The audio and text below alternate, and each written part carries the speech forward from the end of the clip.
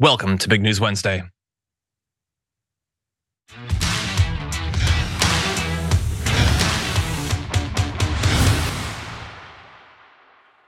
For a brief second, I was thinking, wait, is it Thursday? Am I wrong? No, anyway, I'm John Adarola. Hey, look, it's Adrian. Adrian Lawrence, how's it going? It's pretty good. And yeah, I did the same thing, wondering if it was Wednesday or not. I feel you. I was pretty sure, but you can never be too sure. But anyway, I'm glad to have you here. J.R. Jackson is going to return to Big News Wednesday at some point. But in the meantime, it gives us an opportunity to talk politics with some of our favorite people, including Adrian. So thank you for being here. Thanks for having me. I'm excited. I'm excited as well because we have a lot to talk about. CNN is doing candidate town halls for, I'm guessing, all of the candidates, because we're going to be talking about Ron DeSantis on the show today. And they're doing one with Vivek Ramaswamy. I don't know if it's just going to be him or if it's him and Alex Jones, or if Alex Jones will be able to talk to him through like an earpiece or something. But regardless, he'll just be saying things that he saw on InfoWars. So that'll be fun. And maybe Nikki Haley will get one too. But aside from that, we have a lot of other news, including some big updates on the topic of abortion. Some of Republicans' favorite people to hang out with calling for the death penalty for anyone who's not Christian. So that's fun. More bad news for Rudy Giuliani, and Elon Musk disappointing his base in a particular way. They have an issue with a piece of technology that he's rolled out. No, it doesn't mean that they can now, actually see the flaws in Tesla self-driving or the panel gaps or anything like that, the way that Twitter's falling apart. It's about AI, and we're going to break it down. But then in the aftermath, we've got even more to talk about, including the right wing's growing obsession with Taylor Swift. I almost could not fit all of their talk about Taylor Swift into one show. We also have how a revelation on how Etsy is helping facilitate human trafficking. Okay. And a Twitch streamer's amazing sociological experiment. And so we're going to be breaking down the results of that. But in advance of all that, please hit the like button, everyone. As we jump into this thing, we're going to be starting off by talking about the probably futile attempt to replace Donald Trump as the Republican nominee. I'm not a candidate. As my kids would say, that's my jam. Donald Trump. So he's when he gets off the teleprompter now, you don't know what he's going to say. He's a different Donald Trump than 15 and 16. Back then he was colorful, but it was really America first about the policies. Now, a lot of it's about him. And when he's doing this and says that debating Hillary Clinton after Access Hollywood was like an example of bravery that some general told him was more significant than soldiers who fight and die in war, that is offensive and that is wrong. Donald Trump has refused to debate throughout this campaign. That last year with COVID, I think, was mishandled dramatically. Shutting down the country was a huge mistake. Printing trillions and trillions of dollars was a huge mistake. That set the foundation for the inflation that we see. So I don't know what the legislature, how they analyzed it, but it very well may be because of that ruling under Donald Trump that they may have had a legal leg to stand on. My view would be that's not a religion that the founding fathers were trying to create. But I do think that IRS ruling, I was really surprised to see that they did that. Okay, so at the end there, he's talking about the satanic altar in the Iowa state capitol. But there you saw excerpts from Ron DeSantis' appearance with Jake Tapper on the CNN town hall. And you can see that a lot of that was his attempts to criticize Donald Trump within the very specific confines of how he thinks he's allowed to.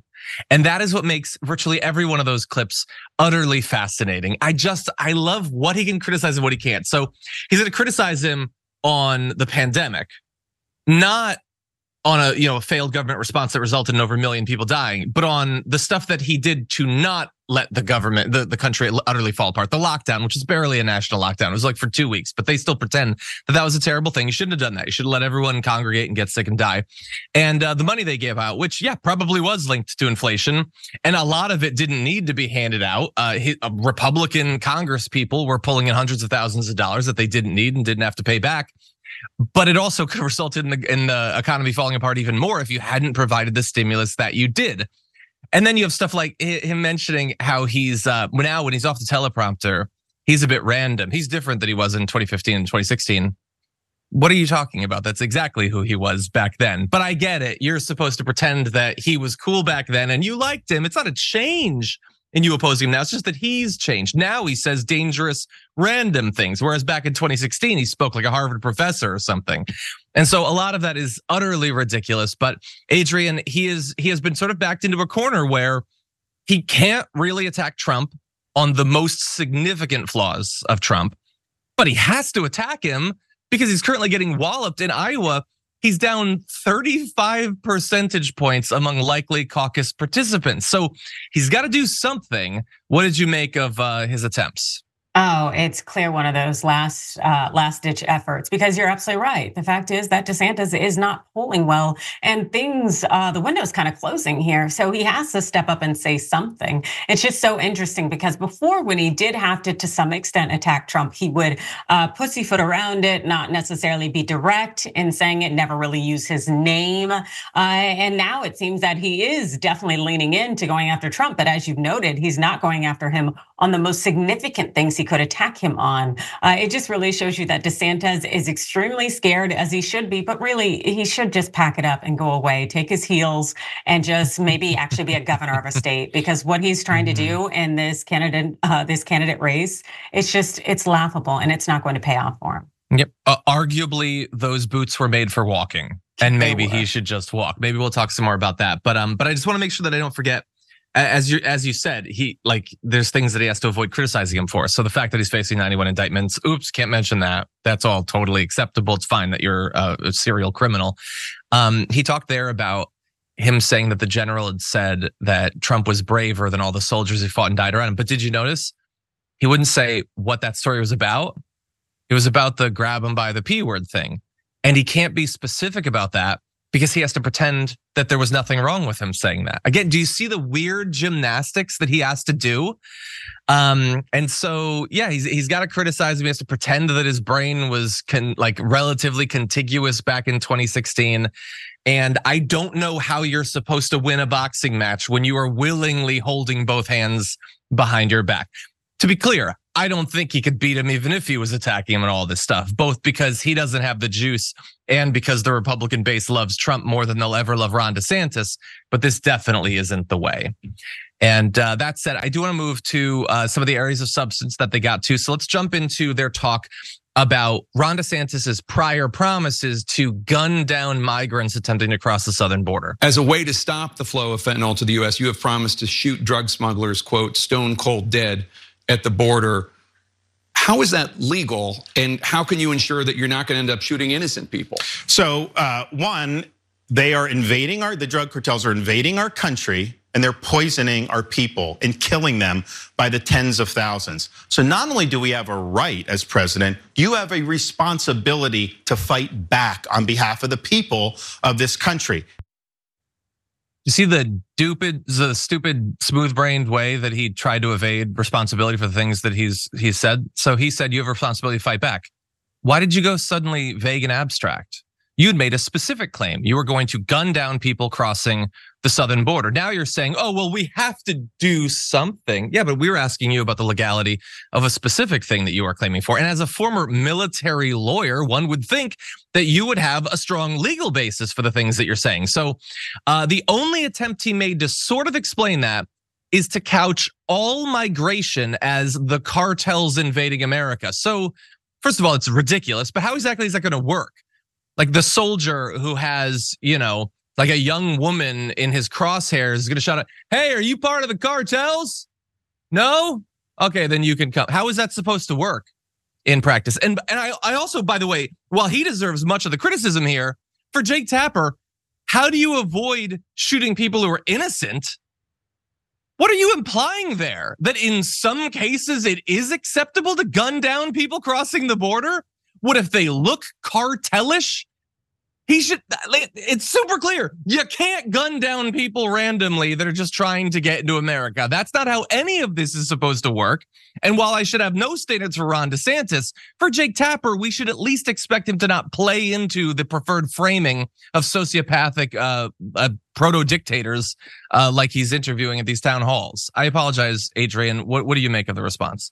Oh, there's no apologies there. You would like to think that people would see others as actual individual people as opposed to maybe targets or maybe things that are used as political pawns. But that's not necessarily the case, particularly when it's individuals crossing borders because their states or their countries have been destabilized by the United States. But that being said, I want to jump forward to even the issue of drugs and cartels. As I have said before, the thing is we can address the whole fentanyl crossing the border, whatnot, but until we address the actual demand and why there's demand for it, then we're really not doing anything. Let's talk about giving people universal health care. Let's talk about ensuring people have livable wages, ensuring people have homes. Let's look at ways in which we can help people so that they do not want to avoid their own reality. But that's not what Ron DeSantis wants to do. Instead, he wants to create these kind of race wars, anti-LGBTQ campaigns, and not actually support the Floridians that are out there who are in need of maybe just having an actual life and livelihood that should be guaranteed especially based on the taxes that are paid. Yeah, 100%. You're right. It's not about proposing actual solutions to problems. It's about proposing some sort of fantasy for murderous right-wingers who want just give me a scenario in which I can kill black and brown people. I don't care what it is. Any scenario, it doesn't have to be feasible. Look, in a larger sense for the Republicans, a problem isn't a problem unless you can solve it by shooting it. I mean, that's the way that they think about this. So it doesn't make any sense to me. I think he went into a little bit more depth. Let's see what he has in this clip. And what that means is we're gonna designate the cartels as foreign terrorist organizations. So it's not just willy-nilly saying we're gonna shoot anyone. How do you know? Just like when I was serving in Iraq. When I was in Iraq, and anyone that knows that served there, the Al-Qaeda did not wear a uniform that said Al-Qaeda. They all dressed the same. So someone could be walking down the street. You don't know if they were a civilian or if they had an IED strapped to their body. And so you had to make judgments about hostile intent. That is utter madness, what he just said there. It might not even be super clear exactly all of the ways that that's madness. So first of all, him like through rose-colored glasses calling back to the situation in Iraq as if, oh, that's how we solve our problems. We do it like we did in Iraq where hundreds of thousands of civilians were murdered. So that's great right off the bat. He said, you don't just do it willy-nilly, remember Iraq, where you had some terrorists and some innocent people, you couldn't tell them apart. Wait, so what exactly is the lesson that we're applying here? You also can't tell apart, you making up how many supposed cartel members are crossing the border. But so then how do we know who to shoot? And I might be an idiot. I'm not a former military lawyer, but it seems like there are one of two scenarios that could play out here. Either you just do it willy-nilly where you're shooting people, or you confirm it some way, and then presumably you're still gunning them down. So presumably you've captured these people, you've confirmed that they're cartel members, and then you execute them in cold blood. What is the scenario? Like the town hall should have stopped at this point. And this is now what the conversation is about. Jake Tapper's ethical obligation as a journalist is to ask about nothing else other than Ron DeSantis's plan to begin mass murdering people at the southern border. Now, eventually they did move on to a bunch of other topics, and I have no idea how this is supposed to work in practice, but I know that he's not backing off of the plan, Adrian. He still thinks this is a great idea and a great way, by the way, to move up in the polls by promising mass murder. Yeah, and I'm sure he would have loved to promise people that they could take, they could take matters into their own hands and be their own vigilantes. I just feel like it's almost like a Gavin Newsom moment here of saying, the only individual from a state that actually has a border where people are crossing, because it just DeSantis, all he is doing is leaning into this ideology that the right loves to play, the thought that someone's attacking us and we're going to let you shoot them. And guess what? On top of that, they're black and brown. Have a good time with it, as opposed to let's actually talk about issues here. And let's also remind ourselves that these individuals are human beings. And also that there is not that significant of an issue. The bigger issue here, as far as I'm concerned, is that the US people are not being taken care of by their government. I agree. I also know that there are going to be more of these town halls. I don't know if, I can't say if it's going to be Jake Tapper that does it, but there are going to be more of these town halls. And look, I never went to journalism school. I'm just an idiot on YouTube. But I have an idea for how you could possibly address this in the future. Jake Tapper, since you're going to ask about that quote and he's not going to back off of it, Stop asking hypotheticals. Ask specific questions. We have a lot of drone footage and surveillance footage and news camera footage of migrants crossing the southern border. I want you to print out some of the photos, and I want you to ask Ron DeSantis, would we shoot this person? What about this woman? The kid that's clutching her hand, would the sniper gun that person down? Which of these migrants would be shot on sight and which would be allowed through? Don't let him hide behind, something cartel, something to crit. No, specifically, you want to put people at the border and you want to deputize them to decide who lives and who dies based on the first impression the migrant makes. So I want you to specifically say, we're going to give you a picture of a crowd, who lives and who dies. Now, if he really wants to move up in the Republican polls, he'll say, I would gun down all of them, and every Republican in the audience would cheer until their voice was dead. But I don't think he's going to do that. I would love to see it. I don't expect that Jake Tapper will make that move. But before we move on to other topics, any other thoughts about this, Adrian? No, not at all, other than the fact that you are trying to seek refuge in some way should not be a death sentence. And it's really disgusting. If anybody is down for something like that, let alone Ron DeSantis, who's supposed to be a leader.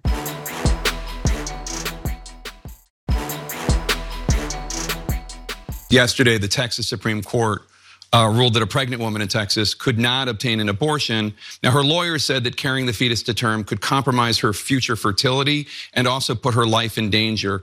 Do you think the law should require a woman in that kind of difficult position to carry the baby to term? What I can tell you is in Florida, the Florida legislature passed a heartbeat bill that contained exceptions. And I understand they're very difficult. And these things get a lot of press attention, I understand.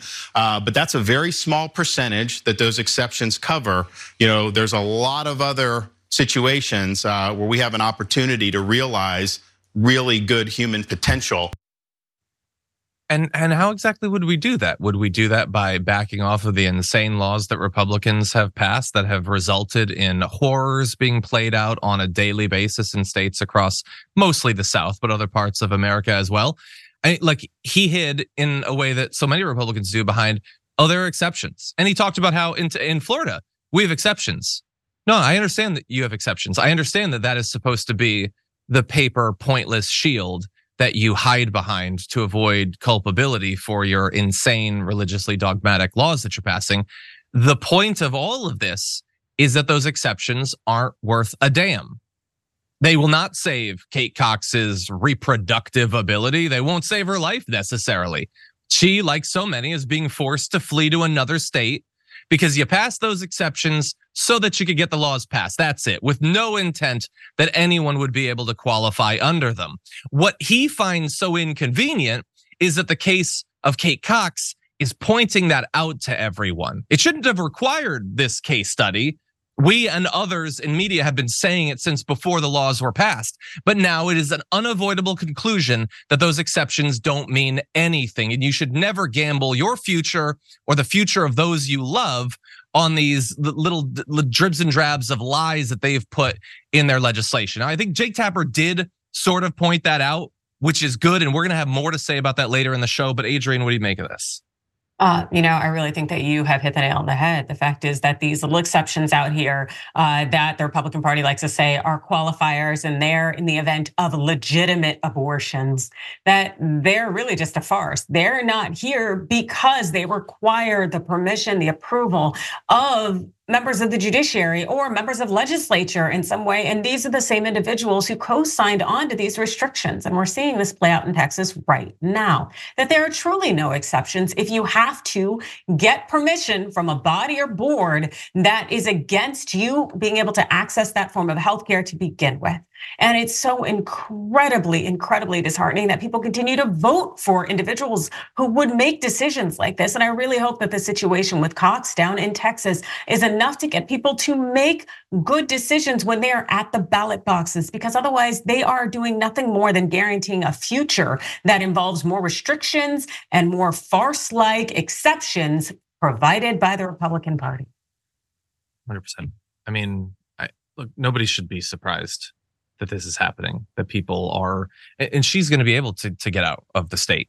Yeah. Other people will not. They will not have the resources. They won't have the media attention. They won't have the nonprofit connections. They will suffer. They will have horrendous experiences. Some will be scarred for life. Some will no longer be able to have children for the rest of their life. Some will die. Republicans know that and have passed the laws anyway. That is it. That is what is going on here. They don't want you to pay attention to these cases that make clear the horror of how these situations are adjudicated. And that's as true for Kate Cox as it is for, as we talked about yesterday in the show, Brittany Watts. These laws are set up to repress. That's what they are there for. And so we cannot be surprised that in the end, what we get is repression. It is not a side effect. It's not an unforeseen consequence. It is unfortunate for them that people are paying attention to it, but that's what it's there for. There has always been, you don't need a judge or Ken Paxton or the Republican state legislature. There has always been a perfectly suited arbiter as to whether a person needs to have an abortion. And it's the goddamn person who's pregnant. They have the expertise. They have the knowledge of their life situation. They know what is going on. And the idea that some conservative who has, since the first time they took notice of women, despised and lusted after and feared them, should be making that decision is utterly sick and only makes sense to men who are as broken as he is. Ron DeSantis. Look, if there's anything to make us feel better about this, is that he might well not drop out after Iowa when he is going to get utterly creamed. He might hang around, and that is only going to increase the pain for him. It is only going to hurt his reputation more. It is only going to hurt his chances of ever actually becoming president some more. And, it is difficult right now to come up with someone who deserves the suffering he is inflicting on himself more than Ron DeSantis. Any final thoughts on this before we take our break, Adrian? No, I just think it'll be very, very disheartening that individuals will continue to prop up others like Ron DeSantis if he continues to be governor after this. If individuals continue to allow somebody like this to be in a leadership position and to encourage them. But then again, we have individuals like Vivek Ramaswamy who also unapologetically think they should be in a position to lead. Scary. 100%. Oh, and don't worry, we will get to him following his CNN town hall. Can't wait. God only imagines what he will say. Might actually make Ron DeSantis seem somewhat reasonable by comparison and isn't that sick.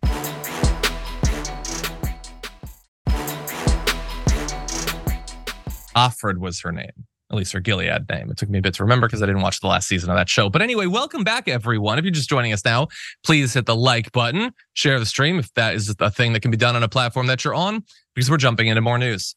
Republican senators of Texas, John Cornyn and Ted Cruz, are doing everything they can to neo-dodge questions about the fate of Kate Cox, a mother of two, who has now drawn sustained national attention after their state Supreme Court blocked her from getting a medically necessary abortion after her fetus received a fatal diagnosis. It is like a prototypical case of what their supposed exceptions to their abortion bans are supposed to allow. It is a non-viable fetus, and forcing her to continue the pregnancy risks her life and her ability to have children in the future.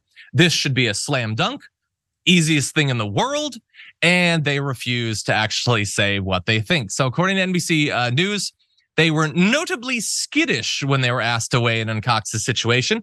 Given multiple opportunities to respond to questions, you had John Cornyn saying, "I'm not a state official, so I'm not going to comment on what state officials are doing. I'm happy to comment on anything that I'm responsible for," when asked whether he was worried that the health of women in his state may be at risk because of the Texas law. By the way, I don't know that this matters, but it feels like it matters that he used to be on the Texas Supreme Court. And you don't have a thought about it? You and Ted Cruz don't feel like you should be weighing in on what's going on in America unless it directly applies to your job. You guys seem pretty freed up mentally to talk about this stuff when it doesn't make you look terrible. So anyway, 5 times he would not answer questions about it, despite it taking place in his state, despite him being part of a Republican Senate caucus that could well advance a federal abortion ban were Donald Trump or another Republican to become president in 2024. Ted Cruz, by the way, was pressed about the case 3 times and repeatedly told NBC News to call his press office without engaging further. The press office did not respond to a request for comment. So suddenly he doesn't have anything to say. His press office doesn't have anything to say. Weirdly, after the fall of Roe v. Wade, he called the Texas ban that was passed a massive victory. But wait a second, you don't want to talk about what is happening at the state legislative level, but when they passed the bill, you thought it was the best thing ever. We need to cheer, break out the champagne. So weird how that works. When the inevitable consequences of that massive victory come due, suddenly you don't want to look at the bill. Adrian, what do you make of their craven behavior? You know what, you're spot on. They don't want to be a part of it when they actually have to face some kind of consequences in some way, when they actually have to answer questions, when really we get to see that the man behind a curtain is really just somebody who hates women. And that was really the objective here. And they knew that from the jump. 100%. By the way, they're like all skittish. They don't want to answer questions. And again, why are they skittish? They're skittish for the same reason that we have been saying every show for years now. They know on a fundamental level, America doesn't agree with them, has never agreed with them, and will never under any circumstances agree with them on the topic of abortion. They know it. Every one of the boneheads in independent right-wing media knows it. They lie and pretend that they can persuade people, but we've got a track record going back twice as long as they've been alive that they cannot win over a majority of America, and they know it, which is why when they pass these bills, they try to hide behind the supposed exceptions that they have no interest of ever having anyone actually fall under. And when asked direct questions about it, they're always, oh, no, we're not going to go any farther or anything. We don't want to do it. As soon as they get the chance, they'll pass it, but they know how unpopular that'll be, so they evade responsibility. And we have a great example of that. Here's Steve Daines, National Republican Senatorial Committee chairman, not saying whether the position on abortion will be a liability for Ted Cruz, with Colin Allred challenging him in the Senate position next year. But he does say, we do not support a federal ban on all abortions. We'll return to that in a sec. Democrats who said we do, that's a lie. Second, we believe there should be exceptions of rape, incest, and health, and the life of the mother. We've already pointed out that doesn't mean anything. It doesn't mean anything if you can't actually fall under the exceptions. Third, there should be reasonable limits placed on late-term abortions, with exceptions for rape, incest, and the life of the mother. Contrast that reasonable position to the Democrats' position that I will now invent, which is to put no limits for taxpayer-funded abortions up until the very moment of birth. Who is saying that? Which candidate for the Senate? Which candidate for the presidency? Can you come up with one well-known, powerful, well-connected Democrat who has ever even hinted at that? Now, you might say, well, that's not fair, because John, you're saying that when he says they don't support a federal ban on abortion, well, you're not providing receipts. No, I'll happily provide receipts. Donald Trump has dodged questions about it. What do you think that means? You're going to risk your future on the fact that he's not going to say what he actually thinks? By the way, Ron DeSantis and Nikki Haley have specifically said that they do support it. Multiple senators have already said that they would support it at a variety of different levels, at 6 weeks, at 15 weeks. They're on the record. Steve Daines is simply lying about that. And I would if I were him too, honestly. Look at how they have to respond when the focus is on abortion nationally. They lie about what the Democrats support, saying they support abortion up until 5 seconds before birth or whatever, as if that's a thing that ever happens or if anybody actually supports that. And then they hide again behind these fake, made up exceptions that don't mean a damn in the real world. We can see through that. He knows that those who are paying attention can see through it. They're just hoping to delude enough people, because even many Republicans don't support their positions on this. Apologies again, Adrian. What do you think about this and the politics of it? Will this actually be a thing that affects like Ted Cruz's Senate race?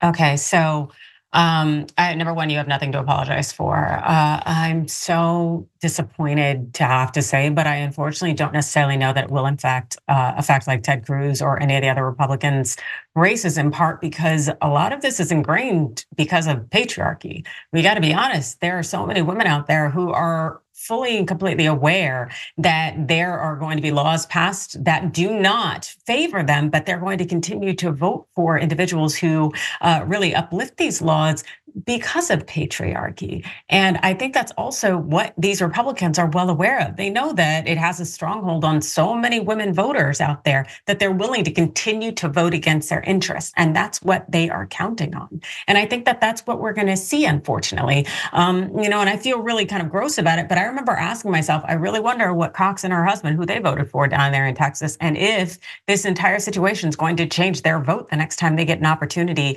to have a say so. Because unfortunately, I don't know that it will. And that's what these Republicans are counting on. Yeah, I honestly don't know. I've never seen her talk about her actual politics, where she said she had never thought that she would ever need to or want to have an abortion. That's all I know. But yeah, the entire thing is utterly ridiculous. By the way, let me just we're gonna move on to another aspect of this in a second, but just like we to some extent gloss over when they claim that Democrats support abortion up until the minute of the birth. But I want you to pause mentally on that for a second, because I want you to attempt briefly to get in the head of a person who believes that there is a single person capable of being pregnant in this country who would get pregnant, carry the fetus for 9 months, and then a minute before giving birth think, you know what? No, actually, I'm not going to do that. I love that you said that, John, because that's exactly what I was thinking. I was like, nobody would put their body through that level of hell just to at the last minute say, oh, let's have it all for nothing. I know I have all these stretch marks. I know my body's completely distorted. I've risen my chance of having like diabetes and all these other health concerns. No, I'm not gonna do this. Yeah, right. Like, no one does that. What are you talking about? No, 100%. And by the way, what does the guy making that claim, that he at least pretends or thinks that a woman could do that, what does that say about what he thinks of women? That he thinks of their mind? He doesn't think that they're humans. He doesn't think that they're like understandable, reasonable people that are fully human in the way that he is. He doesn't. He thinks they're cartoons, they're caricatures. Yep, or and monsters, they can't maybe. be trusted. We can't be trusted. We don't make logical decisions. We're children. We're toddlers. 100%. 100%. And just briefly, I want to mention two other things before we move on. You know who is mad about the Texas Supreme Court ruling? All of them are evading, responding to it. But one Republican senator did respond. Susan Collins said, I thought it was a terrible decision that may affect her future ability to carry a child. Was forced to leave Texas to get a much needed abortion. It's just inconceivable to me. Go all of the way to every hell that could ever be conceived of. Oh, it's inconceivable. Is it as inconceivable as Brett Kavanaugh ruling to strike down Roe v. Wade? Because I remember when you said, he told me it was settled law. That'll never happen. I can totally put him on the Supreme Court. He'd never actually pave the way for these insane laws like we're seeing in Texas. Oh, you're really aggrieved by what you're seeing right now. You are an active participant in producing all of these situations. So get the hell out of here with your supposed last minute empathy. And also, one thing to bear in mind going forward, because again, we have the Supreme Court that we do, they have now picked up a challenge to access to one of the most popular abortion pills. Now, it was the Biden administration that has asked them to take up the case because the United States Court of Appeals for the Fifth Circuit had issued a decision that would curb the availability of the drug. Again, it's just right-wing zealots on one of the levels of the judiciary trying to stop people from having rights to control their own bodies. And I guess the Biden administration is hoping like, oh, I hope the Supreme Court allows it. And the Supreme Court has previously said that it should be up to the states, but they also killed Roe v. Wade. So everyone stay tuned. It's going to be an exciting decision. Adrian, what do you think? I'm scared. I'm very, very scared. The US Supreme Court has continued to show us, or this new conservative right-wing leaning court has continued to show us that it's completely rogue. It has no regard for stare decisis or precedent, that this is more about pushing an agenda, the right-wing agenda, and they are legislating from the bench. And it's so crazy interesting because when so many of them sat before the Senate, they said there were certain cases out there, primarily Brown v. Board, that weren't decided, or they indicated that it wasn't decided correctly because it ignored precedent and totally strayed from it. And then they get behind the bench and they do the same damn thing when it comes to issues that support the right. It's scary. It really shows us that these people can't be trusted, and we really have nothing to hang our hats on in terms of having some understanding and expectation of what the laws are in this nation and how it should move forward. It's just so utterly frustrating. Really fast, because I've been raised to think that judges are unimpeachable fonts of judicial objective wisdom. You went to law school. The people that you were in law school with, that's what they were like, right? They were effectively angels who can do no wrong and have no political biases or anything else, right? Oh God, no. They told us basically, I think like 25% of us would be disbarred. Like they already kind of counted on it. But the thing is, it's like so many of us lawyers, our entire career, our livelihoods, our outlook is based on the thought that we can predict what's coming next because we should be able to rely on precedent. That has been eliminated by virtue of the Supreme Court, where now we're just like, I don't know, we'll see. Yep. 100%. Okay, we're going to take our second break, actually, because we were going for a while. We have 3 more topics that we have to get to. They're very important, so don't go anywhere. We'll be right back.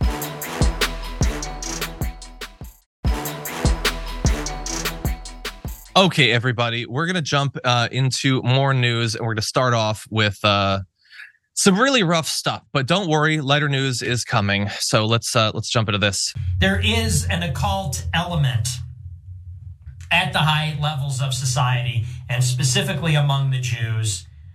So many of the people that are perpetrating the lies and the destruction on the country, they are evildoers. They are people that worship false gods. They are people that practice magic or rituals or whatever. And more than anything, those people need to be, when we take power, they need to be given the death penalty. Straight up. And I'm far more concerned about that than I am about even non-white people or mass migration. These people that are communing with demons and engaging in this sort of witchcraft and stuff, and these people that are suppressing the name Christ and suppressing Christianity, they must be absolutely annihilated when we take power. This is God's country. This is Jesus's country. This is not the domain of atheists or devil worshippers or perfidious Jews. This is Christ's country. That is Nick Fuentes, a literal Nazi, who also apparently believes in witchcraft, magic, demons, and all of that. He's out of his mind. I think that should be pretty clear from the video. And if he was just some random Nazi who, unfortunately, due to evolution and technology, could inflict on all of us his sociopathic incel ideologies, then that would be it. We wouldn't have to worry about it. But the issue is that guy who is calling for the death penalty for everyone who isn't a Christian, including, by the way, and he focused on Jewish individuals during this time when the Republican Party likes to pretend that they're against anti-Semitism, is very well connected with Republicans historically, at least over the last few years. Remember, he's the guy who had dinner with Donald Trump and Kanye West. That must have been a fun dinner. I wonder if they talked about demons or executing millions and millions of people. He also, of course, was hanging out with Marjorie Greene. Marjorie Greene, of course, spoke at an event that he founded, and then pretended that she had no idea who he was, saying, I am not going to play the guilt by association game in which you demand every conservative should justify anything ever said by anyone they've ever shared a room with. I'm not going to be drawn into that. I'm only responsible for what I say. Well, first of all, you didn't just share a room with him. You spoke at his event. It was his thing and you spoke there. But you're right, we shouldn't judge her based on the anti-Semitic comments of Nick Fuentes. We should judge her on the anti-Semitic comments she has made, including about space lasers. And again, it's not just them. You also have Paul Gosar, who he speaks at those events too, white supremacist and Christian nationalist events.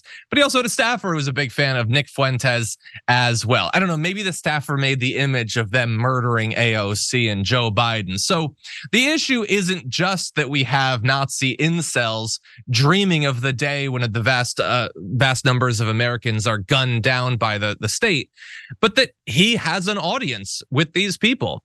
It's not impossible that he'll have another dinner with Trump, or that he could hang out with Vivek Ramaswamy, or that he could hang out with, any of these people. So it concerns me as a person who would be on that death list. Adrian, what do you think about it?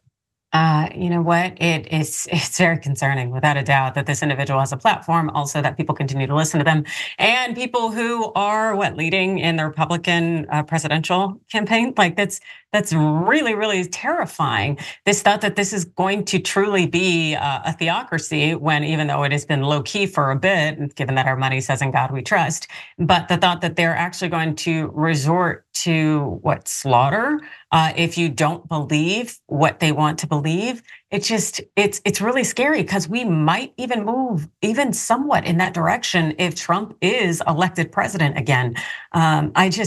I don't know what to think, other than the thought that the US has really gone off the rails, and it was not that great to begin with.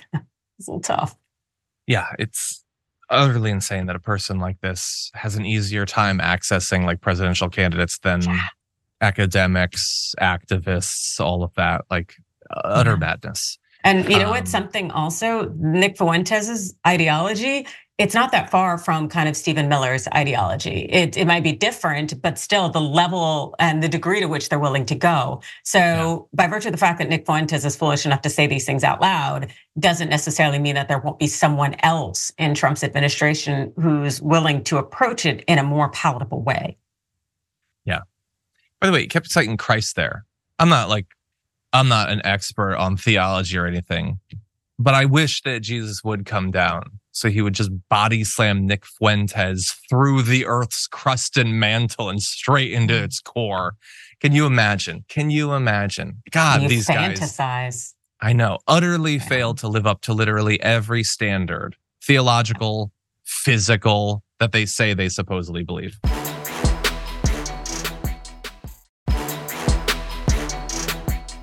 Now I won't even introduce myself by my name anymore.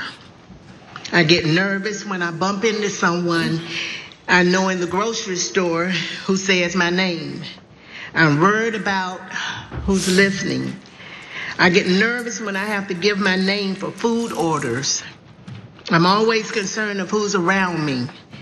I've lost my name, and I've lost my reputation.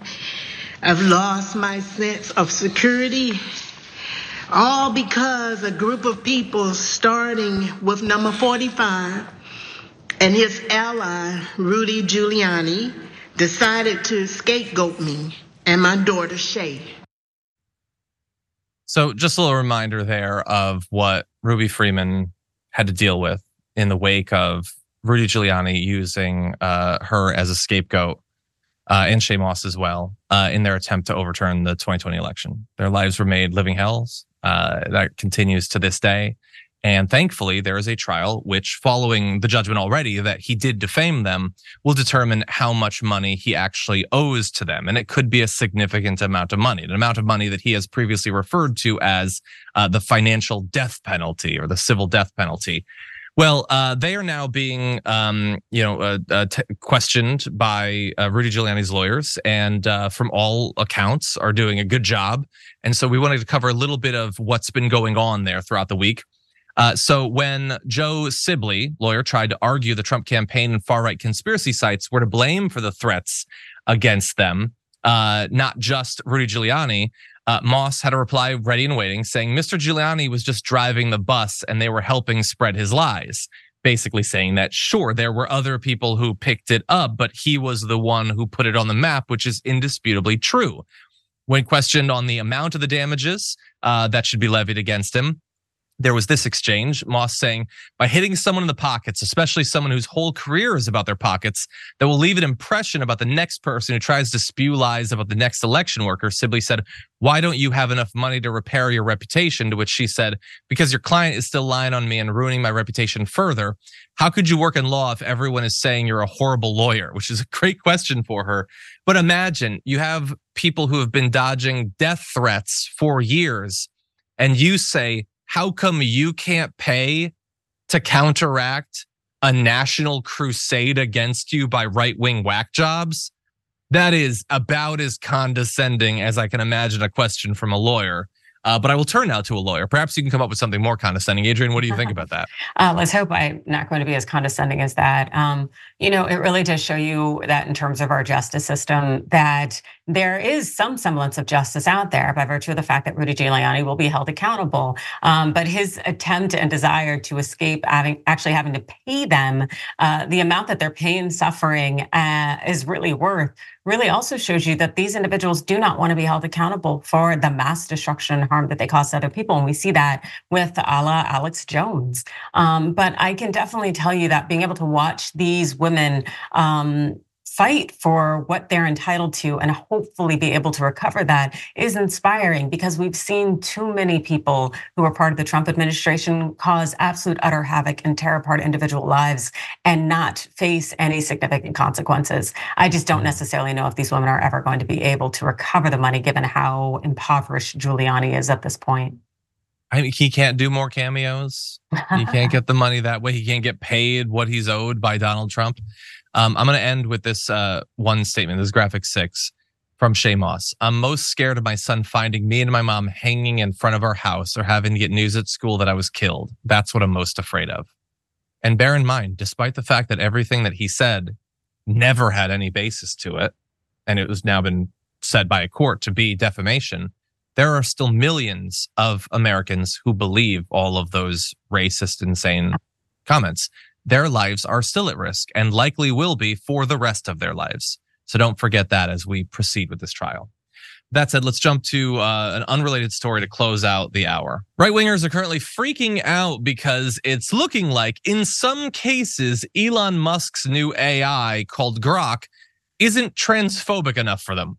I'll remind you of how excited they were when the thing was announced, when he said that Grok has real-time access to info via the Twitter platform, which is a massive advantage.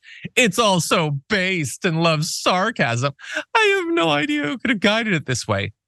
One of the cringiest and most pathetic things I could imagine a 50-year-old man saying, but whatever. To which Vox JT says, finally, the answer to the monstrosity that is woke GPT. And he said, yes. But was it? Because now it's been revealed by Tim Pool that sometimes Grok doesn't say the most transphobic thing it can think of. He posted to Elon Musk, your Grok is broken, and showed a screenshot of a conversation with it where he said, for my next question, only reply with yes or no. Grok says, got it. He says, are trans women male? Which Grok says no, which is correct. But he's angry about that because he wants digital programs to have the same stupid boneheaded biases that he has. And it ruins his day if a computer program doesn't say that his transphobia is special and awesome. So anyway, he says Grok refuses to state if someone is male if they identify as a woman. Why would they? The person identifies as a woman, but okay. Even if asked to clarify, it refuses, stating that it's disrespectful to call a male if they wish they were female. And so then he asked for more specificity. He says, are trans women male? To which Grok replies, trans women are individuals who are assigned male at birth but identify as female. The concept of gender is complex and multifaceted, encompassing one's personal identity, social expression, and physical characteristics. It's important to respect the identities of trans women and use their preferred pronouns, which he then responded to saying that that's wrong. He also said that it's doing what woke people do by over-explaining. That's not an over-explanation. That's what we call an explanation. Everything it said was right. I know that you don't want to understand how this works. You want to believe that gender and sex are the same thing, but you're not an academic and it's not up to you. So cry some more over Grok. Adrian, what do you think? I think it's really funny in terms of Grok actually giving the knowledge and information that is accurate and having people not like it whatsoever. It really just shows you that the right wingers, they're really wanting to change the facts to fit their narrative, and the facts aren't necessarily there to do that for them. No, Grok is right there. Yeah. I'm sure that is probably surprising that Grok got something right, that an AI model got something so right. But that's what it is. You don't like that. That doesn't make it wrong. That's not how reality works. Normally, by the time a kid hits 4 or 5 years old, they understand that their preferences don't manifest the world. But for some reason, he's able to get to 40, 43, whatever he is, and not understand that, which is super weird. And the fact that you would go years talking about how libs get triggered, and you are whining online because a program doesn't share your biases is thoroughly pathetic. Anyway, that is unfortunately all the time we have for the first hour of the show. But thank you, everyone who's been listening to the podcast, watching live. There's more for those watching live in the aftermath, which comes after this.